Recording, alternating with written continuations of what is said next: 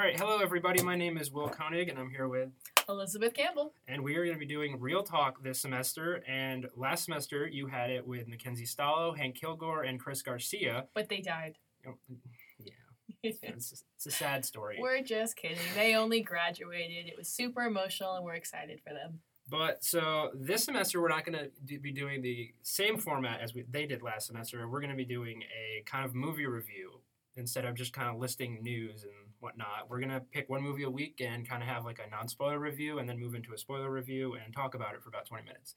But since this is the first one, we're going to just kind of talk about summer movies that we saw and what we liked. So, A superhero summer, if you could. yes. So would you like to start off with whichever? I would love to start off. So Will and I were talking about our favorite superhero movies of the summer, and I personally am a huge fan of Spider-Man Homecoming.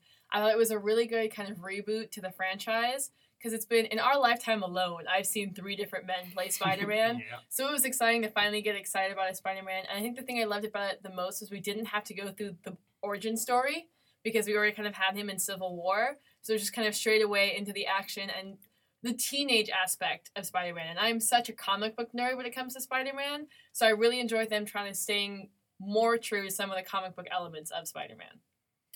Yeah, all right. So here's my take. I'm going to say something that many people will hate me for is I like Andrew Garfield as Spider-Man. I liked Andrew Garfield as Spider-Man too. I mean, I But- liked him way better than Tobey Maguire. Yeah, no, I hated Tobey Maguire, but it's not that this one I thought he was a good Spider-Man. What was his name? Tom Holland. Tom Holland. Tom And Holland. he was more authentically Spider-Man. He was weirdly good looking for the nerdy Spider-Man it's supposed to be, but he was at least closer in age and could pull off that awkward nerdy vibe Yes. better. They did get the casting right in that, and I didn't think that any of the actors were the problems with the movie. I just didn't like the movie in general because I felt like for a superhero movie there was not a ton of action. There was so much, but that's the whole point, is that he's struggling to find that action, because right now he's trying to be the friendly neighborhood Spider-Man who is just not going out fighting all these out-of-world characters, but he's saving people's bike when it gets stolen or helping an old lady cross the street. And so that frustration that you felt is the exact same frustration Peter Parker's feeling. You relate more to Spider-Man than you realize. Will. I feel like when I'm going to see a superhero movie, I don't want to sit there and watch him struggle being a well, I mean, that's not what I mean, but I don't want to not see him being a superhero and fighting.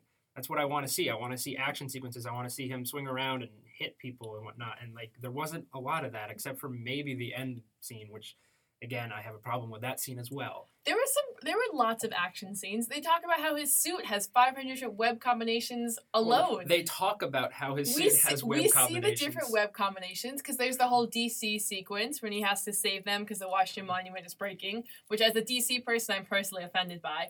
But they have all of that saving. Then they have him when he goes on the first time when he tries to get the weapons. The first time he's taken up by that giant bird thing. There was a good amount of action intermittent in between his high school struggle. Okay, he was Michael Keaton, right? He was the one who played the Yes, villain? Michael Keaton, that was the one. Okay, and everyone hyped him up to be this all-awesome villain that Marvel's never had, and I also felt like he fell flat as a villain, and he didn't give me that, oh man, he's this awesome villain that I really got to, attach to, but he was just another Marvel villain. I felt like that was disposable.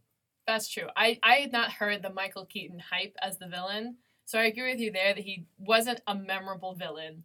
The one memorable moment he had, and spoiler alert here coming up, was when Peter Parker goes to pick up his date, and Michael Keaton's father, he's the father of the date, which is just hilarious I and did so not see that awkwardly coming, uncomfortable. That was a pretty surprising, and I thought that was a very well done plot twist or whatnot. Folks, we got him to admit something was really well done in this movie. That's progress.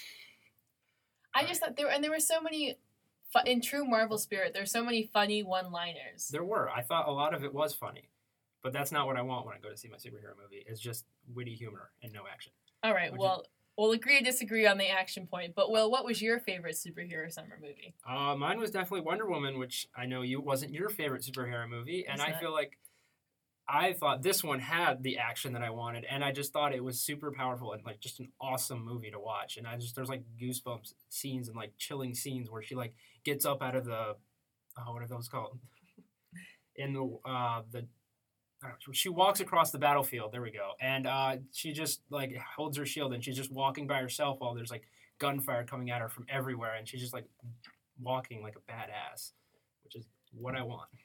Don't get me wrong, there was tons of action in Wonder Woman and it was entertaining, but you don't find yourself attached to any of the characters. They were so busy like filling all that action in there that it just kind of felt that all the character development was really rushed. Like her whole squad of people that she was rolling with, other than Chris Pine's character, we all like started to get their backstory and then they're just like, nope, gotta blow some more stuff up.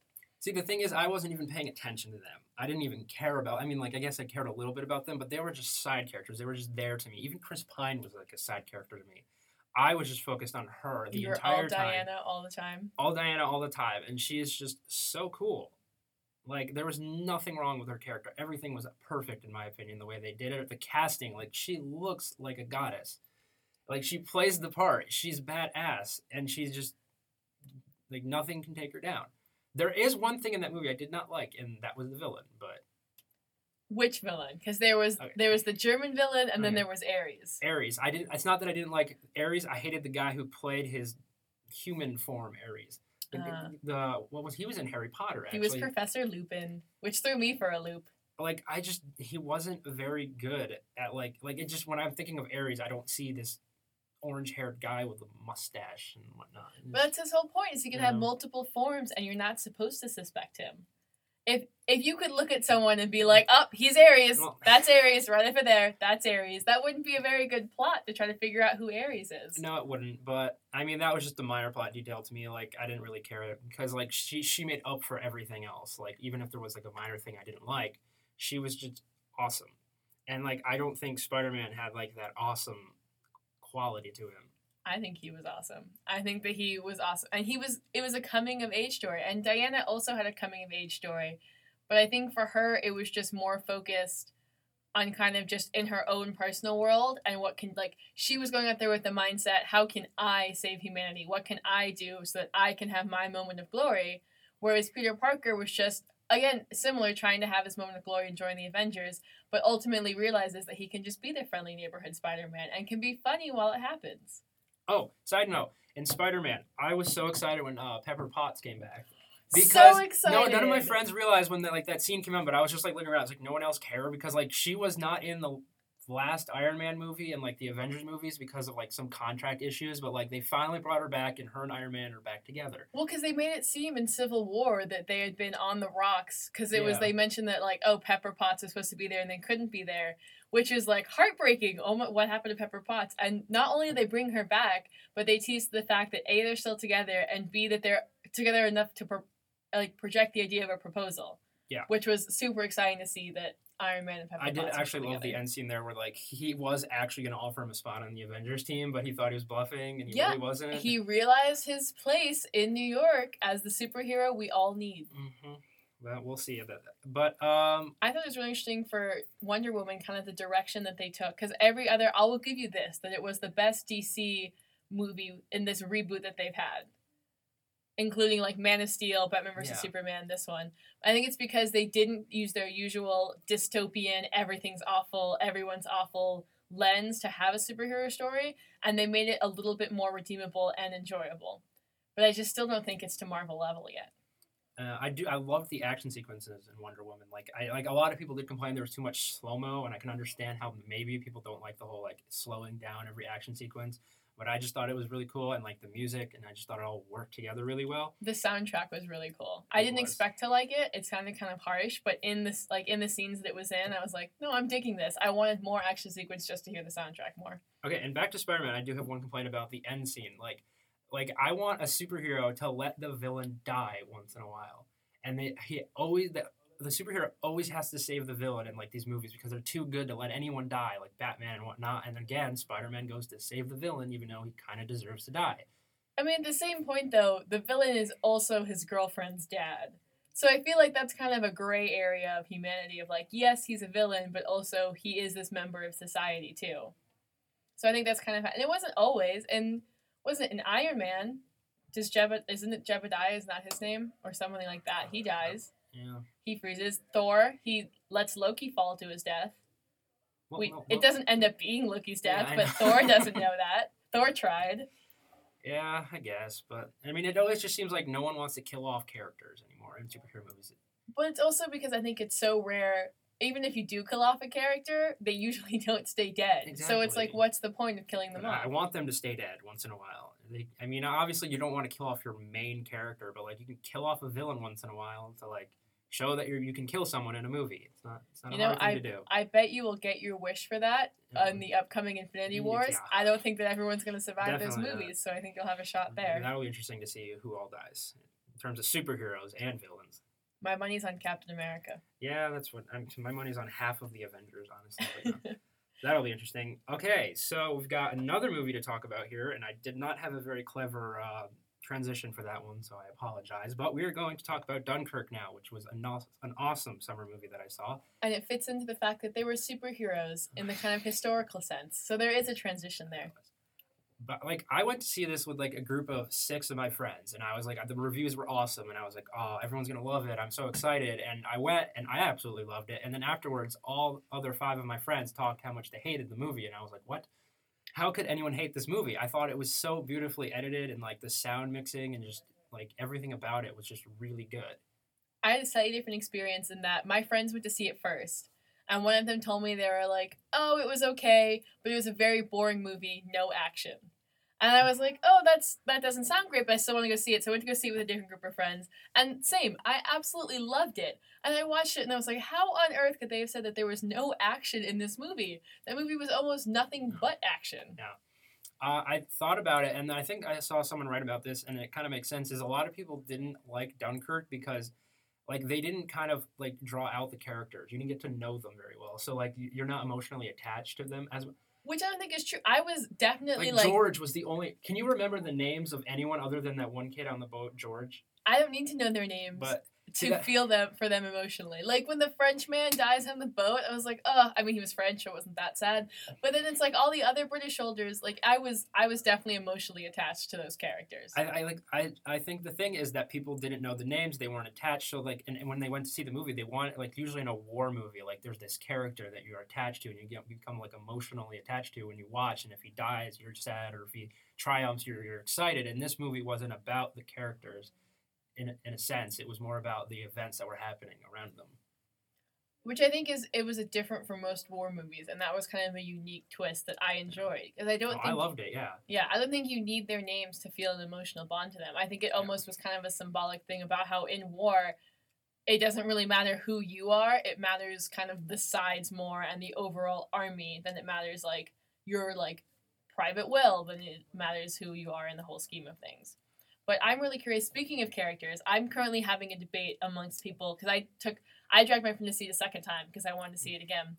So we're currently having a debate over a character. So during the scene where they have all the rowboats, and so it's the main character who we first meet, he's on the rowboat with Harry Styles' character, and the person who's on the rowboat, the kind of captain character, tells them to just tread water where they are. It's a warm night. They'll be back to get them eventually. Yes. And then there's the character who gets added onto George's boat, the first off, who ends up killing George because he's the shell-shocked soldier. Yeah. People are saying that that's the same character, but I don't think it is at all. I never even thought about that, to be honest. Like, I don't even know if I could answer that right now. I didn't even think of that as a all right, well, fans, write in and let us know. But because they look very similar, I will absolutely give them that. But my main argument against it is that the soldier who was in the rowboat, he said that he was getting a boat for all of those soldiers. But then, and in that boat was the French man who couldn't speak anything. He was in that sailboat. He said he was getting everyone a boat. And then later we see the French guy back with Harry Styles and that main character, clearly not getting his own boat, whereas the shell-shocked soldier was clearly on a boat because he got rescued. So if you have an answer to my quandary, let me know. Sorry, I couldn't answer that, but I just can't really remember their faces. But something. Now he's saying they all look the same. Oh no, that's. I was going to say something else. Now I lost my train of thought. Oh, that was a victory. Yeah. All right. Well, if I think of it again, I'll come back to it. But I have another thing that we're going to talk about here, and that was like our favorite summer movie. It can be one that we already talked about, but for me, it is not. But how about you? What was your favorite summer movie overall? I'm going to need time to think about that since I already know that you have your answer. I'm going to let you go first. All right. So mine was Baby Driver, and I mean, it was kind of hyped up a little bit. Like, it was like that indie movie or like that weird movie that people were like, oh, this could be something big. And it kind of was. It was like, it's this movie about this guy who is basically the getaway driver for like heists. and like this movie plays off of the music he listens to. Like so, like the beat of the song he listens to is like the way he drives the car. So it's just like it's so well done and like it like musically and like the style of the movie. It's just something I've never seen before, and I really liked it. And the beats of the bullets too, and all the shootout Yeah, scenes. yeah, all the which surprised shooting me. and like it goes to the bullets and everything, and the cast was really well done. And I'm not very good with names, but I know Jamie Foxx. Jamie Foxx was one of them, and then the guy who plays the Punisher is in it for like a minute, but like that's really cool. John Hamm's also in it. And it's just a really good movie. Oh, and Kevin Spacey. How could I forget Kevin Spacey?